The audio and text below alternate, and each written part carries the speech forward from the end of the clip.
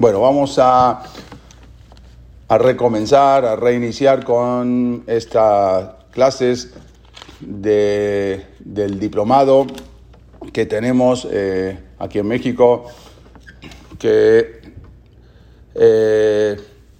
quiero agradecerle mucho, ante todo, a Vivian Pillotto, porque ella es la que logró hacer todo esto, no solamente esta clase, sino tiene varias otras clases con varios Rabbanim, con el Rab Pilatowski desde Sudáfrica y con varios Ajamim, así que de verdad quiero agradecerlo, algo que ya habíamos empezado supuestamente por una temporada pequeña, ya llevamos casi 4 años, y bueno, el agradecimiento es amplio, muy grande para Vivian y para todas las señoras que de la clase de diplomado, de toda la historia judía, toda la historia de Am Israel, con lo que podemos aprender de la historia, no solamente estudiar, sino aprender de la historia de Am Israel. Y en esta ocasión vamos a hablar de un suceso, y qué aprendemos de este suceso que nos deja un musar muy, muy grande. Y vamos a entrar en la clase para entender qué pasó y ver qué podemos, el lekaj, el musar que podemos sacar de acá. Pero vamos a empezar con lo que dijo el Saba Mikelem. Está escrito en el Teilim, un Teilim que todos conocemos. Shira Ma'alot Beshu Hashem Etzivat Sion Ainu Keholmim. Dijo, está escrito, escribió David Amelech, Beshu Hashem Etzivat Sion, cuando está hablando este Teilim, si lo vemos, está hablando, a ver si pueden bloquear un poco, si puedes bloquear el micrófono, Vivian, si puedes bloquear los micrófonos. Ok. Beshu Hashem Etzivat Sion Ainu Keholmim. Eli, no se escucha nada acá en Argentina. No se escucha. No. A ver, ¿no se escucha nada? Ya. ¿Se escucha o no? Ahora sí. Es que Argentina está muy lejos, debe ser que no, por eso no se escucha. Bueno.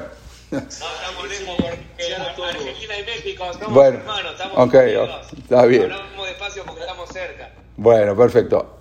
A ver si cada uno puede bloquear el micrófono, así empezamos, porque hay mucha gente, Baruch Hashem. O Vivian, si tú puedes bloquearlo, menos a mí. Y después, al final, abrimos los micrófonos, si se puede. En silencio. Está silenciado. Ok, Vivian, si puedes silenciar todos los micrófonos. Bueno, comenzamos. Hay que silenciar a todos. Sí, es lo que estoy pidiéndole a Vivian, que silencie a todos. Está silenciado. Eli, tú estás silenciado, hay que silenciar al revés, tú a todos. Lo está manejando Vivian Pillotto y ella lo está silenciando. A ver, ¿ahora me escuchan? Bueno, ¿me escucha? ¿Me escuchan? Hola, bueno, ¿sí se escucha? Sí, ok. Hay que silenciar a todos. Sí. Hay que silenciar a todos. Bueno, yo voy a empezar, Vivian, si puedes encargarte de silenciar a todos. Ok, bueno, como dijimos, dijo el Saba Mikelem, Shirama explicó lo que dice. No se escucha. Bueno. No se escucha, Eli, no se escucha. Acá está silenciado. No sé, a ver. Vivian, si te encargo, si puedes silenciar a todos, menos a mí. Sí, ¿Sí? ¿Ya estamos? No, tremenda, como la raza del momento. ¿Podemos silenciar a todos, Vivian, o no? Bueno, Vivian. Bueno. Listo, adelante. Ok. Está escrito en el Teilim, Shira Ma'alot Beshu Hashem Etzivat Sion Ainu Keholmim. Este Teilim está hablando, si lo vemos, este Teilim está hablando, no sé, ahora se fue la imagen, está hablando en futuro, Beshu Hashem Etzivat Sion, cuando va a venir Shivat Sion, cuando va a llegar el Mashiach, Ainu Keholmim. Vamos a estar como si fuera soñando. Pero vamos a ver, no se entiende mucho, porque dice Beshu Hashem, cuando está hablando en futuro. Entonces, y después dice Ainu Keholmim, estuvimos soñando, pero si está hablando a futuro, Beshuv Hashem, cuando venga Boreolam y va a traer Shivat Zion, ahí vamos a estar como soleando. Entonces, ¿cómo puede ser que el principio empieza el pasuk en futuro y termina diciendo ahí no estamos? Tendría que haber dicho Nihye que Jolemim. Será como si vamos a estar soñando. Entonces, lo que no se entiende es porque si el pasuk está hablando a futuro, ¿por qué utiliza lo que es un tiempo pasado? No sé si alguna vez ustedes se preguntaron esto en el Teilim. Cuando una persona, y explica así el Saba Mikelem, cuando una persona está pasando por una grave situación y está padeciendo ciertos sufrimientos, pero luego cuando esa persona se salva de aquella grave situación, entonces eso significa que se salvó de aquí en adelante. De aquí en adelante ya se salvó. Pero previo a eso, antes pasó por un gran dolor, pasó por una gran opresión. Lo anterior, de aquí en adelante se salvó. En un futuro, escribió David Amelech, en un futuro no va a ser así. En un futuro vamos a entender que todo lo que nos ha sucedido fue como un sueño. Ahí no que Jolemim, cuando venga el Mashiach, cuando venga el Kosh Baruj Hu y venga con el Mashiach, ahí no que Jolemim, todo eso que pasó, entonces vamos a ver que todo era para bien. Y vamos a ver como que todo en tiempo pasado era como algo que estábamos soñando. Pensamos que era algo malo para nosotros. Y por eso dice en pasado, ahí no que Jolemim. Para entender un poco esta clase, justamente quise hablar de este primero, de este Teilim, para entender lo que sigue sobre esta clase. Bueno, vamos a empezar ahora con el tema de la clase. Cuando en 1939, estábamos hablando previo justamente a la Shoah, el régimen nazi empezó a mostrar su ferocidad. Y entonces se creó en ese momento un programa para transportar a los niños y a los jóvenes Yehudim afuera de Alemania, tratar de sacarlos de Alemania, con la intención era salvarlos de la inminente muerte que les esperaba a los judíos. Esa era la intención. Pero muchos de ellos ni se imaginaron que muy pronto serían deportados de Inglaterra. Porque ellos en un momento se van hacia Inglaterra, que en ese momento podían estar tranquilos, pero cuando al poco tiempo de haber arribado a Inglaterra, resulta que ahí mismo los mandan a un campo de refugiados. ¿Por qué? Porque los ingleses fueron informados de que había, entre toda la gente que venía de Alemania, había también espías alemanes que se habían infiltrado con los jóvenes y con la gente que venían dentro del barco, con los judíos. Entonces los mandan a los campos de concentración en Inglaterra. Las condiciones que se encontraban los Yehudim en los campos de refugiados, vamos a decir, eran deplorables. Totalmente estaba atestado de gente, la comida era muy escasa. El gobierno británico, ante esa amenaza de que pensaron que también, o venían también, tenían información de que venían espías también alemanes, entonces decidió deportar a todos y se les informó a los judíos, a los Yehudim, que los iban a llevar hacia Canadá. Dijeron que de ahí de Inglaterra, entonces los iban a llevar hacia Canadá. Pero el día 10 de junio de 1940 fueron transportados estos Yehudim que venían desde Alemania tratando de salvarse de lo que iba a ser una catástrofe, de lo que iba a ser una muerte segura. Llegan a Inglaterra pensando que ahí se iban a instalar tranquilos y de ahí vienen, el gobierno inglés los manda en un barco. Exactamente había 2.542 refugiados detenidos de entre 16 y 60 años. Y de ahí, desde el puerto de Liverpool, en Inglaterra, los mandan hacia una isla, se llama la isla de Man, de los cuales, de los 2.542 refugiados, el 70% eran Yehudim, eran judíos exiliados, y lo peor que fueron clasificados como enemigos extranjeros. Así los clasificaron en Inglaterra. También dentro de todo este contingente, había en el barco 200 fascistas italianos, 251 nazis alemanes, lo que significó que el barco estaba abarrotado, estaba tremendamente abarrotado. Pero fue un engaño, porque en lugar de dirigirse a Canadá como les habían prometido, ellos fueron engañados y fueron transportados hacia Australia en un buque, en un barco que se le conoció como el barco Dunera, que vemos acá en la imagen, cuya máxima capacidad era para 1.600 personas. No se está compartiendo. ¿La imagen no se está compartiendo? No. Entonces qué bueno que me dijiste. A ver, déjame ver un minuto porque es importante que veamos la imagen. A ver, espérame. Espérame, voy a salir y voy a entrar de nuevo porque sí quiero, no quiero que pase lo mismo que ya vea. Sí quiero que, a ver, es que antes alguien le tocó, a ver, y se salió la imagen, por eso. Espérame, un minuto, perdón, pero sí quiero. ¿Sabes qué? Me voy a salir de nuevo, Vivian, rápido, me salgo porque quiero que aparezca. A ver, a ver. No, ya aquí, pero ya no está mi imagen que yo tenía acá en el chat. Ya alguien como que se salió. Se borró la imagen. A ver, ahí estás empezando a compartir. A ver. No, espérame tantito, un segundo. No, Sí, adelante. Nada más pon la presentación que quieras abrir. No está la presentación, no la tengo acá. Espérame. Y es importante que la veamos, pero a ver, no la veo acá. Espérame. Mira, me voy a salir, haz un segundo, me voy a salir, si puedes, me puedes otra vez. Es que no encuentro la imagen. A ver, espérame un segundo. Lo que voy a hacer... No creo que sea necesario, Eli, pero como... No. A ver. Ahora puede ser... A ver.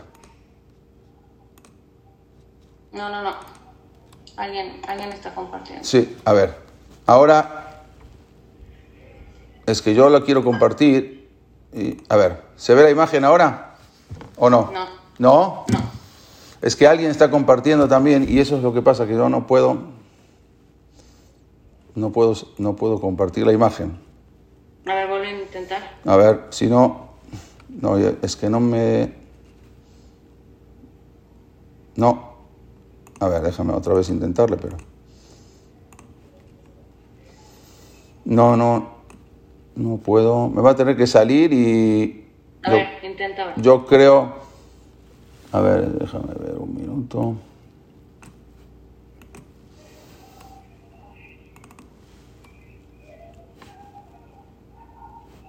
A ver, ahora voy al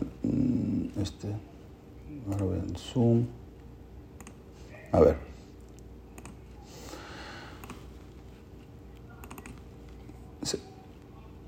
¿Se ve ahora o no? Ahí estamos. Adelante. Sí, nada más. ¿Se ve o no? Sí, perfecto, nada más ampliar. Yo ya la amplié. ¿Está bien? Listo, perfecto. Ok. Adelante. Ok, perfecto. Esto es lo que decíamos, el buque Dunera. Entonces, les habían engañado, le dijeron que iban a dirigirse a Canadá, pero como no cumplieron lo prometido, fueron engañados y al final los llevan hacia Australia. El barco tenía una capacidad para 1.600 personas y en él mandaron a 2.542. Algo impresionante, lo que sobrepasaba la capacidad.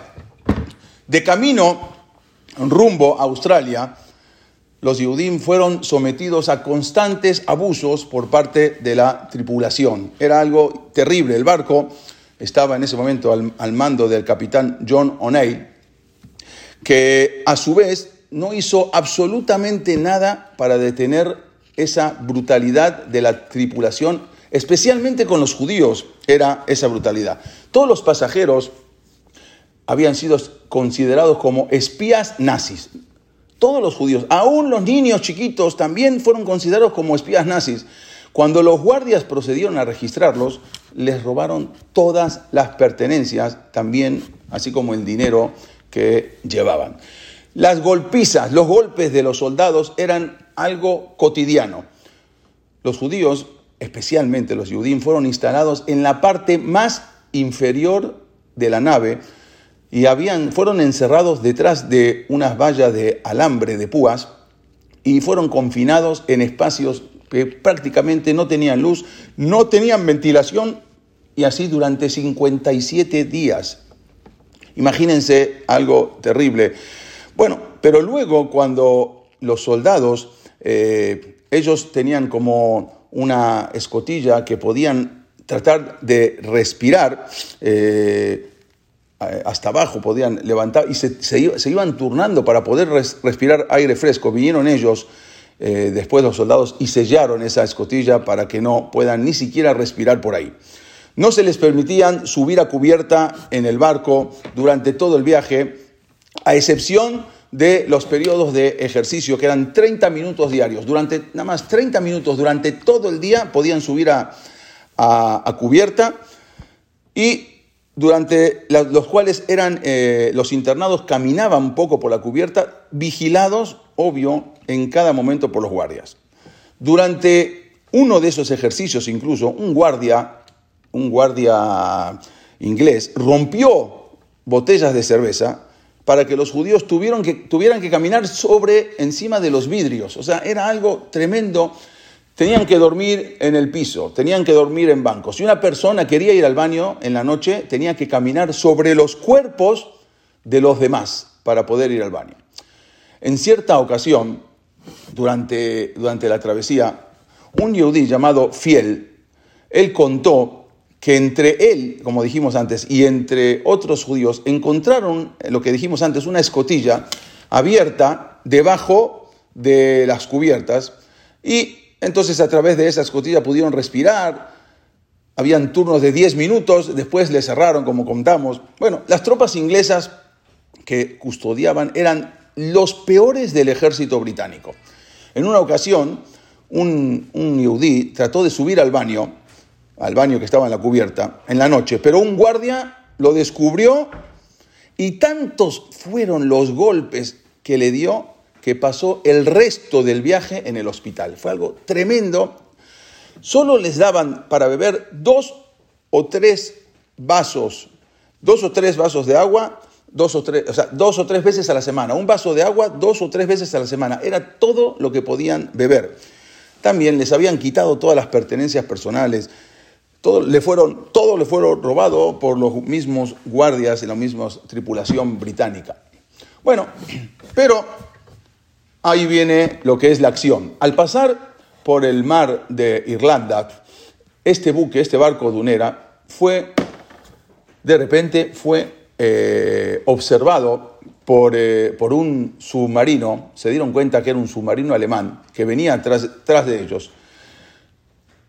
Y en ese momento fue golpeado por un torpedo con un estruendo tremendo, que nadie entiende cómo puede ser que no explotó el barco. Bueno, al poco tiempo se dieron cuenta que venía un segundo torpedo lanzado por el submarino alemán, pero no dio en su objetivo. ¿Por qué? Porque milagrosamente en ese momento el mar estaba tan embravecido y las olas empujaron al barco hacia arriba mientras vieron cómo el misil iba pasando por debajo. Algo impresionante. Este fue el segundo misil que le mandan. Vieron cómo él pasa por debajo del barco y explota el misil, pero atrás del barco. Los soldados ingleses estaban furiosos ante ese asedio de los alemanes. Entonces, obvio, ¿contra quién van a descargar la furia? Obviamente contra los judíos.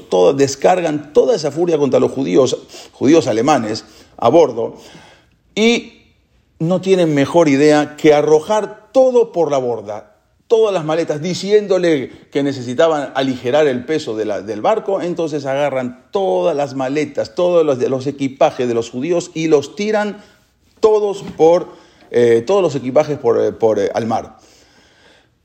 Y no solamente que todos sus equipajes fueron arrojados al mar, los soldados también les tiraron los medicamentos vitales, que llevaban los Yehudim con ellos, como por ejemplo insulina, otras medicinas esenciales, todo le tiraron al mar. También les arrojaron por la borda hasta los dientes postizos, les quitaban los dientes postizos y se los arrojaban al mar, mientras que los tefilim, los sidurim, los libros de Torah que les habían quitado, les habían sacado, los abrieron en pedazos, los rompieron, querían ver qué había dentro de los tefilim, los rompen en pedazos y todo les arrojan luego al mar, no los tefilim, sino las maletas, como dijimos, los equipajes.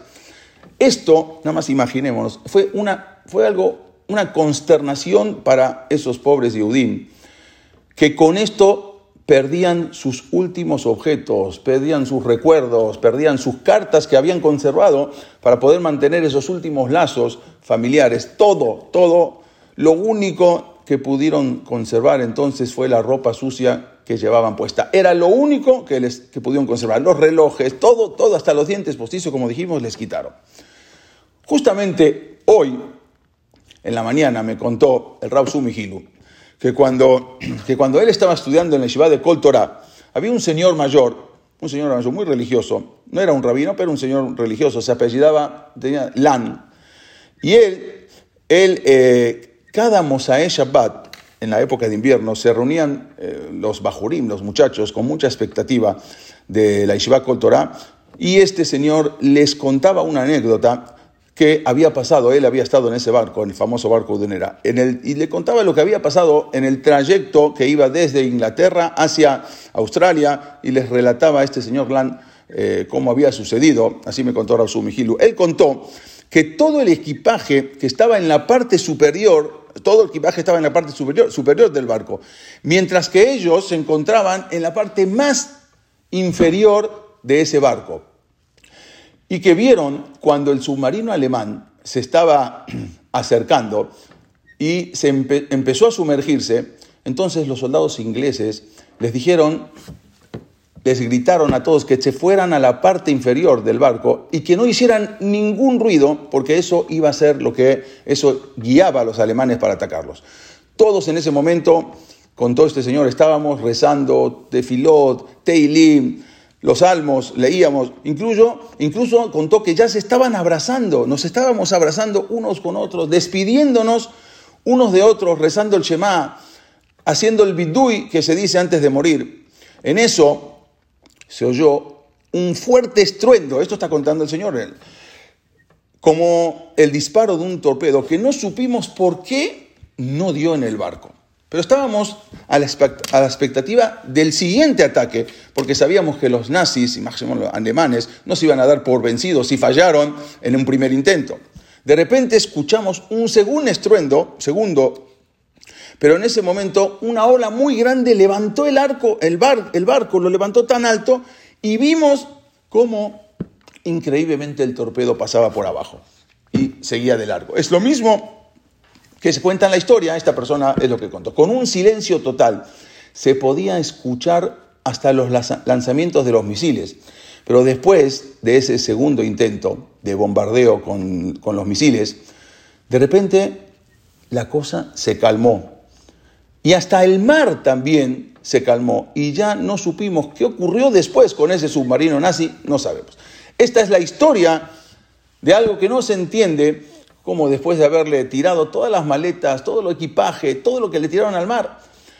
El 6 de septiembre de 1940, después de un viaje de 57 días en condiciones espantosas, entonces hicieron desembarcar del barco Lleno a los pálidos y a los débiles Yehudim judíos. A los prisioneros de guerra que había también en el barco, los italianos y los nazis, los habían desembarcado antes en Melbourne. Pero a los Yehudim los llevaron hasta Sydney. Cuando llegaron, los australianos en la aduana les preguntaron ¿dónde está su equipaje? Porque cada uno venía bajando, pero con la ropa que tenía puesta no tenían nada absolutamente. Pero aquí no termina la odisea. Como las autoridades australianas vieron que los pasajeros estaban muy desalineados, unos tenían unos abrigos muy pesados, otros tenían ropa de verano, mientras otros, los que eran ortodoxos, venían con los sombreros negros, venían con la ropa negra. Entonces no sabían realmente si eran espías alemanes o gente normal. Entonces, ¿qué hicieron la autoridad australiana? Al igual que los ingleses, los australianos, consideraron a los refugiados judíos como posibles enemigos peligrosos.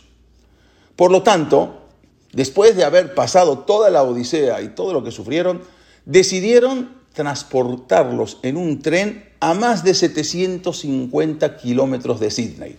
Este es el tren realmente, la foto es una foto real, cómo mandan a los judíos 750 kilómetros después de haber sufrido todo lo que venían desde Alemania a Inglaterra y de Inglaterra hasta Australia. Una vez allí, cuando llegan a una ciudad, a un pueblo, mejor dicho, se llama un pueblo rural, se llamaba Hay. Entonces ahí los encierran en un campo de refugiados de la ciudad rural. Acá lo vemos, este era el campo, realmente el campo de refugiados en Australia. Unos años después, los japoneses habían atacado lo que fue el famoso ataque de Pearl Harbor. Entonces los prisioneros judíos, fueron reclasificados como extranjeros amistosos. O sea, ya el gobierno se dio cuenta de quiénes eran, liberaron a los judíos, fueron liberados por el gobierno australiano. Más adelante, cuando se demostrado de que los Yehudim eran leales, entonces se les ofreció la residencia australiana al final de la guerra. Quiere decir, les dieron la posibilidad de formar parte de Australia, de los australianos. El 22 de agosto de 1940, Víctor Casalet, que era el coronel, era un diputado inglés del Partido Conservador, dijo así acerca de este suceso: francamente, no me sentiré feliz ni como inglés ni como partidario de este gobierno hasta que se haya limpiado y reescrito toda esta horrible historia, la horrible página de nuestra historia, porque se dieron cuenta que lo que hicieron los ingleses no estuvo bien. Posteriormente, juzgaron en la corte marcial al oficial de mando del buque Dunera, que acá lo vemos, el teniente William Scott, quien fue severamente reprendido y destituido de su cargo. Fue algo tremendo lo que le hicieron. También al sargento, hay un sargento, se llama el sargento Eliwell, lo condenaron 12 meses de prisión para luego darlo de baja del ejército británico. El mismo Winston Churchill, él describió este hecho como un error deplorable. Lo que habían hecho los ingleses lo describió como un error deplorable. Fue algo tremendo lo que ellos habían hecho. Pero lo más sorprendente de todo fue el milagro, el Nes de Akadosh Baruj Hu, el Nes de Hashem, que había hecho sin que nadie lo supiera. ¿Por qué? Y ahora entramos en detalles. Una vez finalizada la Segunda Guerra Mundial, comenzaron a recabar datos de esta historia. Entonces, increíblemente, salió a relucir y se publicó el diario del comandante alemán, que era el director, el jefe, el comandante del submarino. Salió el diario de él, empezaron a analizar, empezaron a revisar ese diario alemán del comandante, que él era el que había torpedeado al buque Dunera. Él exactamente fue detallando en su diario, fue escribiendo todo lo que había sucedido. En ese diario estaba registrado con puño y letra del capitán todo el suceso de cómo su submarino había seguido de cerca al barco Dunera en su viaje rumbo a Australia. Y en efecto, ahí él detallaba de que habían disparado un primer misil, pero no pudieron entender por qué, si el torpedo había dado en el blanco, ¿por qué no había explotado? Ellos estaban seguros que dio en el blanco.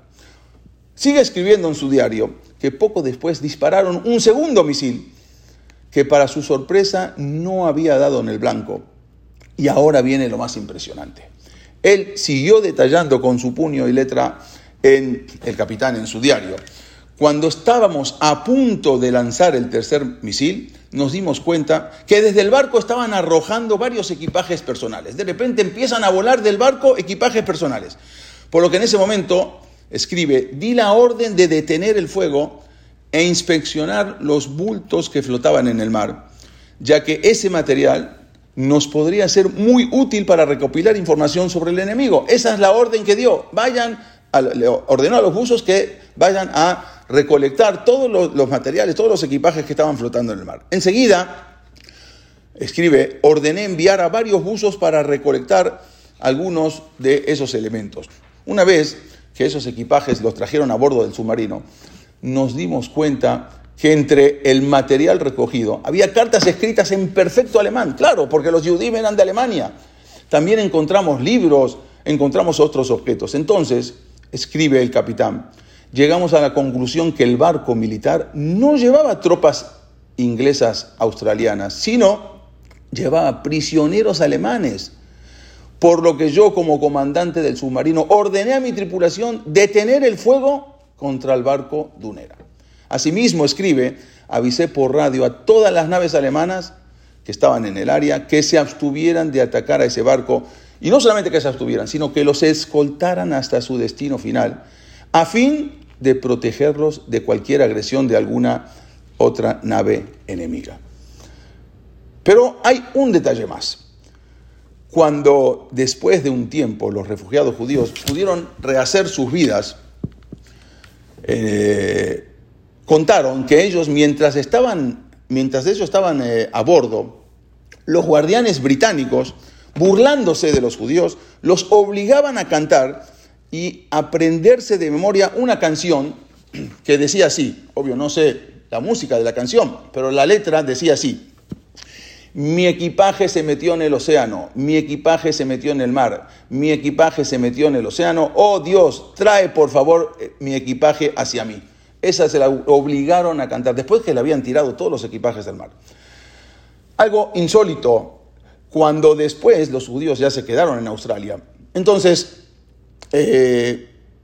los británicos se dieron cuenta de cómo los habían tratado, mandaron a traer otro barco de regreso a los judíos a Inglaterra, les pidieron, pero los judíos ya no quisieron regresar. En cambio, muchos otros regresaron en ese barco. El barco se llamó M.E.B.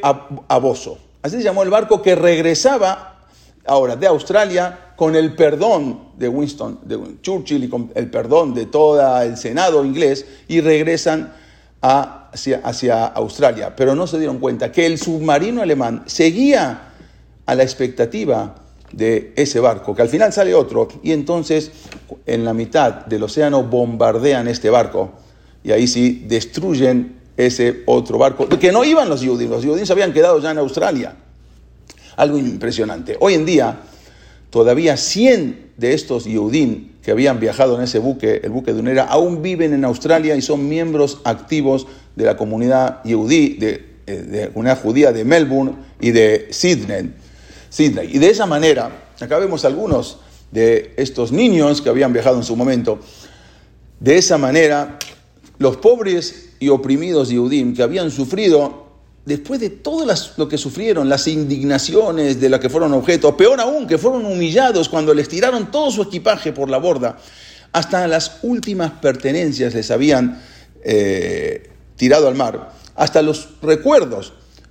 En realidad, eso había sido un milagro de Boreolam, un milagro de Hashem, una Shgajá Pratit, una providencia divina que los salvó de una muerte segura. Porque cuando los alemanes se dieron cuenta que tiraban los equipajes y fueron a inspeccionarlo, se dieron cuenta que estaba escrito en alemán y dijeron, bueno, estos no son del batallón contrario. Por lo tanto, no siguieron disparando. Lo que ellos pensaron de que les tiraban sus últimas pertenencias, eso Boreolam, eso lo hizo Dios para que se puedan salvar. De esta manera nos damos cuenta de que lo que a veces percibimos como un castigo divino, finalmente es una bendición, se transforma en una bendición. Es algo impresionante, y acá vemos todas las reuniones, esto es en 1990, con todos los, esto ya es más reciente, de todos los que vivieron, todos estos eran los jóvenes que viajaban en ese barco, el barco dunera, que fue algo impresionante. Que lo que vemos de acá, que a veces nosotros vemos cosas que nos pasan y decimos, ¿por qué? Nosotros no entendemos, pero tenemos que estar seguros y esa emuná de que todo es de Akadosh Baruj Hu, y si pasan cosas trágicas, o cosas difíciles que no entendemos, todo es para bien. Y esto es lo que podemos aprender de esto. El Rav Shach, acá lo vemos, no sé si mucha gente conoce esta imagen, este es el Rav Eliezer Menachem Man Shach, cuando era un joven, todavía no había llegado a Israel. En una ocasión le trajeron a Rav Shach a un niño huérfano de padre y de madre, para que hablara con él. Le pidieron que le diera ánimos y lo pueda fortalecer, porque el niño había padecido unos sufrimientos terribles. El niño se había quedado solo en el mundo, sin papá y sin mamá. Entonces el Rav Shach se acercó al niño. Acá vemos la imagen del Rav Shach cuando era joven con el niño. Y le dijo: ¿cómo podré darte esos ánimos después de todo lo que has pasado? No tienes ni papá ni mamá, un niño tan chiquito, te quedaste huérfano. ¿Cómo yo puedo darte ánimos? Entonces le dijo Rav Shach: mira, también yo quedé huérfano siendo muy joven, y por lo tanto te entiendo perfectamente todo lo que estás sufriendo.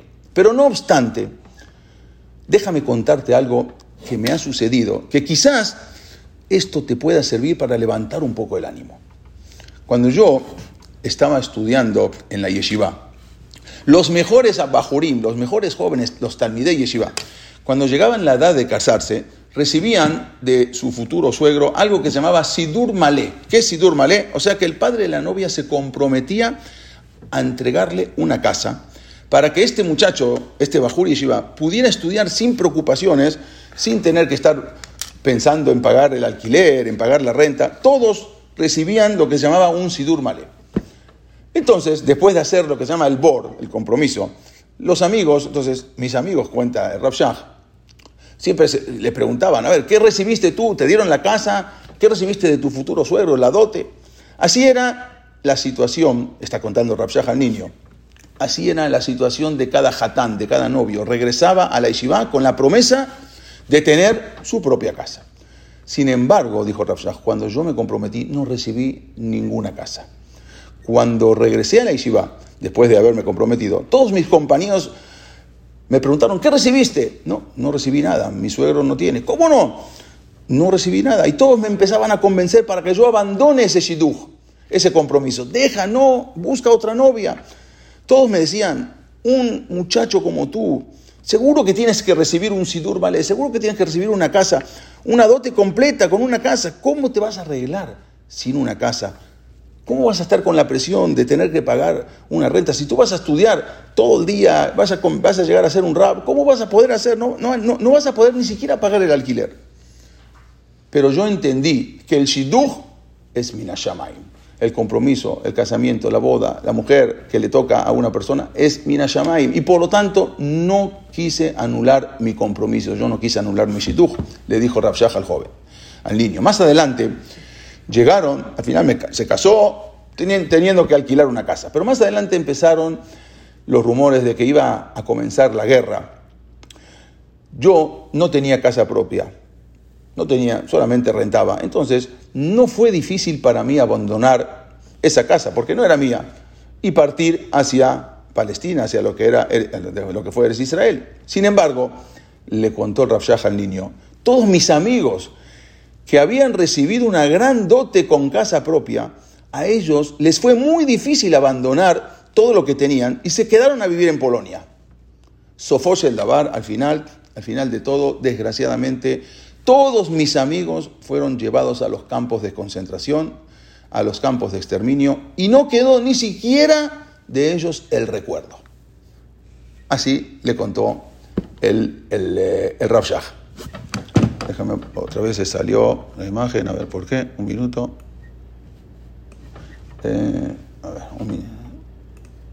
Un segundo que voy a poner. Otra vez se salió la imagen, a ver si...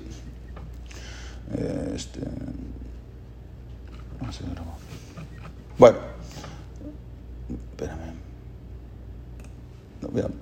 Perdón, un minuto que se salió otra vez la imagen. Solamente él, de los otros amigos no quedó ni un recuerdo. Solamente yo de entre todos quedé vivo. Y siguió el Rav Shach hablándole al corazón del niño. Si en ese momento si en ese momento me hubiesen preguntado a mí o a cualquier otro muchacho si es bueno recibir una casa como dote, sin la menor duda, cada uno de nosotros hubiésemos dicho que no hay nada mejor que recibir una casa para poder estar tranquilos y no tener presión de estar pagando alquiler cada mes. De esa manera, no, y poder estar uno concentrado al 100% en el estudio. Pero ahora me di cuenta de que eso de no haber recibido ninguna casa fue bueno para mí. Porque yo pude irme en el momento que necesitaba irme y no me tuve que quedar. Todos los demás, mis amigos, se quedaron porque tenían mucho que perder. Así creo que es tu situación, le dijo al niño. Vivir sin tener padres seguro que no es bueno. Pero no obstante, leatid labo, en un futuro vas a ver que todo fue para bien. En un futuro, así como escribió el Tzlach, en un futuro nos vamos a dar cuenta que en realidad soñamos que estuvimos sufriendo, como dijimos. Ahí no quejó Levín, porque vamos a entender que esa situación que veíamos como desagradable no había sido sino una bondad como ninguna. Está escrito en el final de la Mishnah Berajot. ¿Por qué no sigue esta? Bueno, no importa. Está escrito en el final de la Mishnah Berajot. Leatid labo lo yevarehu Baruch Dayan Emet. En un futuro no se va a bendecir Baruch Dayan Emet, como decimos hoy cuando fallece una persona. Kiim, así dice la Mishnah, Kiim Baruch Hatov Be'ametim. Sobre estas situaciones, en su momento uno decía Baruch Dayan Emet, en un futuro vamos a volver a bendecir, pero en lugar de Baruch Dayan Emet vamos a decir Baruch Hatov Be'ametim. ¿Y por qué? Bendito el bueno y el que hace bien. Porque vamos a entender de que todo lo que habíamos padecido, todo lo que sufrimos, Akol Ayule Tová, todo en realidad había sido para bien. Y eso es lo que vamos a entender en un futuro, como dijimos, ahí no quejó Levín. Vamos a ver como si fuera que estuvimos soñando, pero realmente no fue así, lo que pensábamos que era para mal. El Hafez Haim siempre decía, Im emuná em shum kushia, ubeli emuná en koltirus. Con emuná no hay preguntas, pero sin emuná no hay respuestas. Grábense esto, con emuná no hay preguntas, sin emuná no hay respuestas. Todas las respuestas que puedas encontrar, no hay respuestas. Él también decía así el Hafez Haim, nunca entendí por qué duermen tranquilos los Abot, Abraham, Isaac y Jacob. ¿Por qué están tan callados los Addikim y se quedan callados? ¿Por qué? ¿Por qué no se presentan delante del Kisei Kabod, delante del trono celestial? ¿Y por qué no hacen ruido? ¿Por qué no hacen manifestaciones delante de la Adon Olam, delante de Dios? Y que pregunten cómo es su manera de conducir al mundo y por qué ese Ester Panim, por qué ese ocultamiento que a veces no entendemos. Y seguía diciendo el Hafez Haim, cuando yo me vaya de este mundo, inmediatamente voy a procurar llegar al Kisei Kabod, llegar al trono celestial, para pedir una solución a todos los problemas generales, todos los problemas particulares que tiene cada uno de nuestro pueblo de Israel. Pero cuando dice Hafez Haim, cuando se llega arriba a lo que es el Olam Emet, el mundo de la verdad, desaparecen todas las preguntas y se esfuman todas las reclamaciones, porque ahí es todo barur, en el otro Olam es todo claro, porque allí en el Shamaim, antes de que surjan las preguntas, están las respuestas. Y cuando uno llega y quiere reclamar, se da cuenta que todo está para bien y las preguntas allí están, como dijimos, antes de las respuestas. Y vamos a analizar esto. Está escrito, la verdad lo tenía acá, no sé por qué no salió ahora en la presentación, pero lo pueden checar ustedes, lo pueden revisar. Está escrito en el Kohelet. Kohelet es lo que se llama Eclesiastes. Eso lo escribió Shlomo HaMelech. Y un pasuk impresionante. Dice así, Mashe haya kebar hu. Lo que pasó, pasó. Mashe haya, dijo Shlomo HaMelech, Mashe haya kebar hu. Lo que pasó, pasó. Lo que sucedió, ya pasó. Ba'asher liot, kebar haya. Y lo que va a pasar en un futuro, ya pasó. Be'elokim yevakeshet nirdaf. Voy a traducir el pasuk. Dijo el rey Salomón. ¿De qué se tiene que preocupar la persona? Lo que ya sucedió, ya pasó. Y nadie puede cambiarlo el pasado. Lo que ya pasó, pasó. ¿Qué va a cambiar? ¿Cómo va a transformar? No hay una máquina del tiempo que yo puedo viajar. Lo que ya pasó, pasó. Si sobre lo que ya aconteció, ya pasó, ¿de qué uno se va a preocupar realmente? O sea, ¿de qué voy a estar? Lo que pasó, pasó. ¿De qué voy a estar preocupado sobre lo que ya sucedió? Entonces, las preocupaciones de las personas son sobre lo que va a pasar en un futuro. ¿De qué me voy a preocupar de lo que ya ocurrió? Entonces, generalmente las preocupaciones de las personas es ¿qué me va a deparar el futuro? Sobre esto escribió Shlomo HaMelech, Ba'asher liot, que va allá. Lo que pasará en un futuro, en realidad ya sucedió. Y la pregunta es, ¿cómo puede escribir Shlomo HaMelech? ¿Cómo puede ser que el futuro ya pasó? ¿Cómo podemos entender esto que escribe Shlomo HaMelech en su libro Kohelet? Para eso viene Shlomo y nos dice, eleva tu visión y ve desde arriba. ¿Qué quiere decir? ¿Cómo se entiende esto? Vamos a explicar. En este mundo, nuestro mundo, existe lo que llama el concepto del tiempo, lo que se conoce como pasado, presente y futuro. Sin embargo, para Dios no existe un concepto del tiempo. Para Dios no existe el pasado, no existe presente y no existe futuro. Para Hashem todo es un presente continuo. Para entender, en el mismo instante que Dios está viendo a Abraham Avinu, como hace el Akedat Ishak, en el mismo momento está viendo a Moshe Rabbenu como recibe la Torá en Har Sinai. En el mismo tiempo nos está observando a nosotros y en el mismo momento está viendo cómo llega el Mashiach. Ahora vamos a entender, delante de Borei Olam no hay tiempo pasado, no hay presente ni futuro, es un tiempo presente continuo. Delante de Dios todo está extendido a la vista. ¿Vieron como por ejemplo en Purim? Leemos la Megilá, pero antes de empezar a leer la Megilá, el que tiene una Megilá que será, se abre toda la Megilá completa, todo tiene que estar delante nuestro. Delante de Dios está todo el mundo, desde Adán Arishom y antes todavía, hasta el final, hasta los tiempos del Mashiach. Por lo tanto, delante de Dios, lo que para nosotros es tiempo futuro, para Borei Olam ya pasó. Entonces escribe Shlomo HaMelech, de la misma manera, como no te preocupa lo que ya pasó, porque no te preocupa, lo que pasó, pasó, porque ya sucedió, tampoco te angusties por lo que va a pasar. Para que lo entendamos mejor, vamos a explicar esto con un ejemplo cotidiano. Una persona va manejando su coche en la calle. El sitio por donde pasó hace 5 minutos se llama tiempo pasado. Pasó hace 5 minutos. Mientras que el lugar donde va a llegar dentro de 5 minutos se llama tiempo futuro. Y el lugar donde está pasando en ese momento con su coche se le llama presente. Hasta acá está perfecto. Pero supongamos que alguien en ese momento está volando en un helicóptero y está observando toda la situación desde arriba por donde va circulando el coche. Entonces, el que está conduciendo el auto le marca a su esposa por teléfono y le dice, mi amor, por favor, prepárame la comida que tengo mucha hambre y llego en 5 minutos.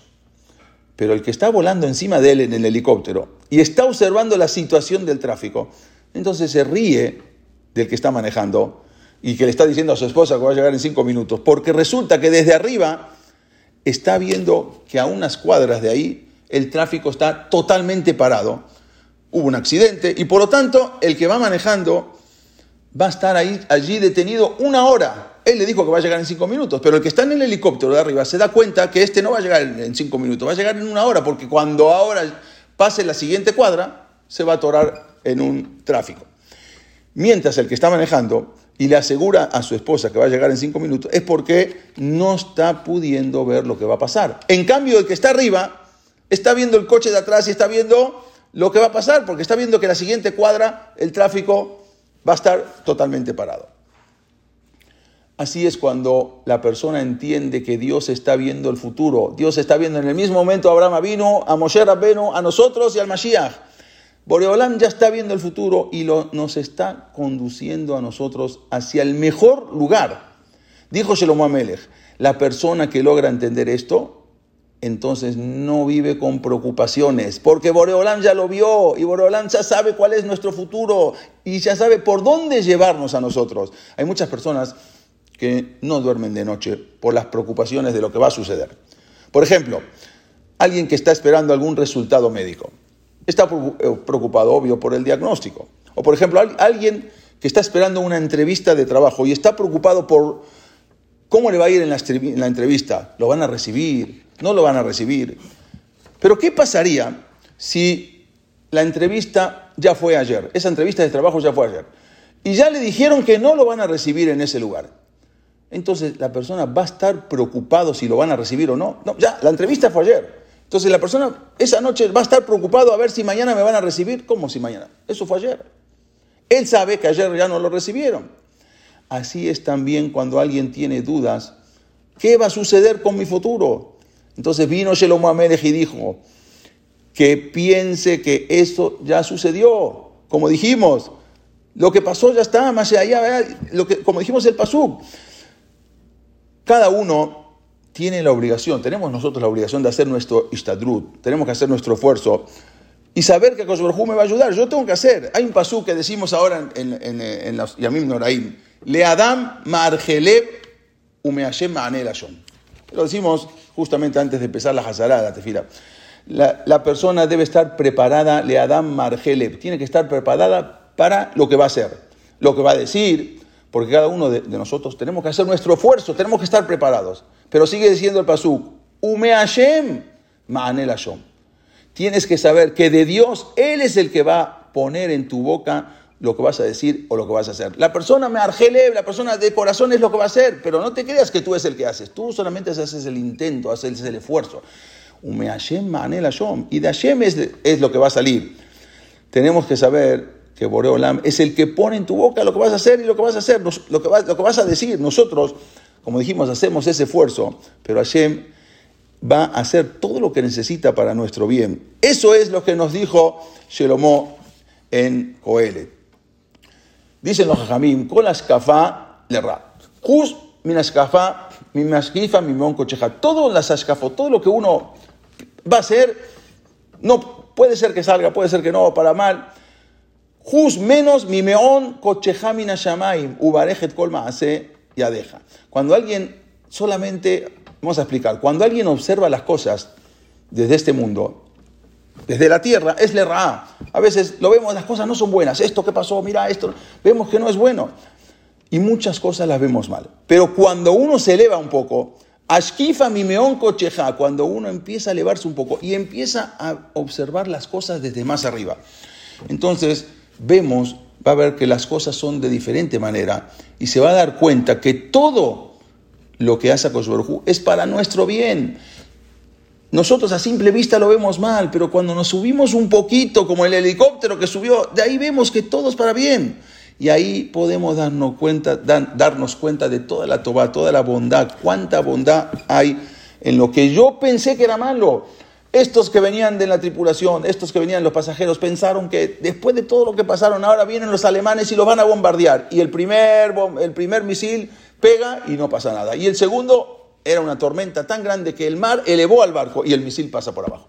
Y cuando ya decían, bueno, esto es lo peor, no termina, les empiezan a tirar todo su equipaje al mar. Dijeron, bueno, ¿qué más? Después de todo lo que sufrimos, ¿todavía nos van a tirar nuestro equipaje al mar? No, tienes que saber que todo es letová. Y si lo hicieron así es para salvarte. Por eso tiraron todo el equipaje al mar. En cada situación y situación, a cada que nos sucede, a cada uno de nosotros en la vida tenemos que estar agradecidos con Boreo Olam, tenemos que estar agradecidos con Hashem. Saber que todo lo que Él hace es solamente para nuestro beneficio. Nada es para mal. Hashem es atov beametib. A veces vemos las cosas, no entendemos. Como dicen, como dijimos la vez pasada, hay un pitgam de Breslev que dice, nosotros le pedimos a Dios que cambie la situación. Cambia la situación, Boreolán, te pedimos, cambia la situación. Pero no nos damos cuenta que Él puso esa situación para cambiarnos a nosotros. Nosotros le pedimos, Boreolán, cambia la situación. Y a veces no nos ponemos a pensar que toda la situación, Boreolán, justamente Dios la puso para cambiarnos a nosotros. Y le pedimos ahora que cambie la situación. Y eso es lo que podemos entender ahora un poco de esta clase. Todo lo que a veces nosotros pensamos a simple vista que no es tan bueno o no es bueno para nosotros, si lo mandó es porque es bueno y al kol le tová. Y esto es lo que tenemos que sacar, este musar, este lekaj, tenemos que sacar esta clase. Y hay razón que podamos acercarnos cada día más a Boreolam y que tengamos, Besat Hashem, que timá, bajatimá tová, Amén, Ken Yehi Ratzon, que podamos aprender algo, un poco más de este musar, de esta clase. Ojalá que todo lo tomemos cada uno para nosotros y veamos que las cosas que aparentemente a nuestros ojos nos parecen que no son tan buenas, si Boreolam las mandó es porque es bueno. Nosotros tenemos que hacer nuestro ishtadlut, tenemos que hacer nuestro esfuerzo. Todo lo demás es de Boreolam. Lo que ya pasó, el futuro, lo pasado ya pasó. Y el futuro también ya pasó. Boreolam ya lo vio el futuro. Nosotros no lo vemos. Esto es lo que quiso decir Shlomo HaMelech en el Kohelet. Besat Hashem. Nos vemos, si Dios quiere, el próximo miércoles en otra clase. Pero antes vamos a tener una clase, les voy a mandar el anuncio. El martes que viene no es una clase del diplomado, es una clase que tenemos para la comunidad judía de Venezuela, que también les voy a mandar, si se quieren integrar, una clase acerca de Rosh Hashanah, algo impresionante, un suceso. Eso va a ser el martes que viene a la misma hora, 8:30, y luego el miércoles al otro día tenemos la clase esta del diplomado con un tema muy interesante antes de Rosh Hashanah. Esperemos sacar un musar de todo esto y que tengamos todos Ketimá Bajativá Tová. Amén, Ken Yehi Ratzon.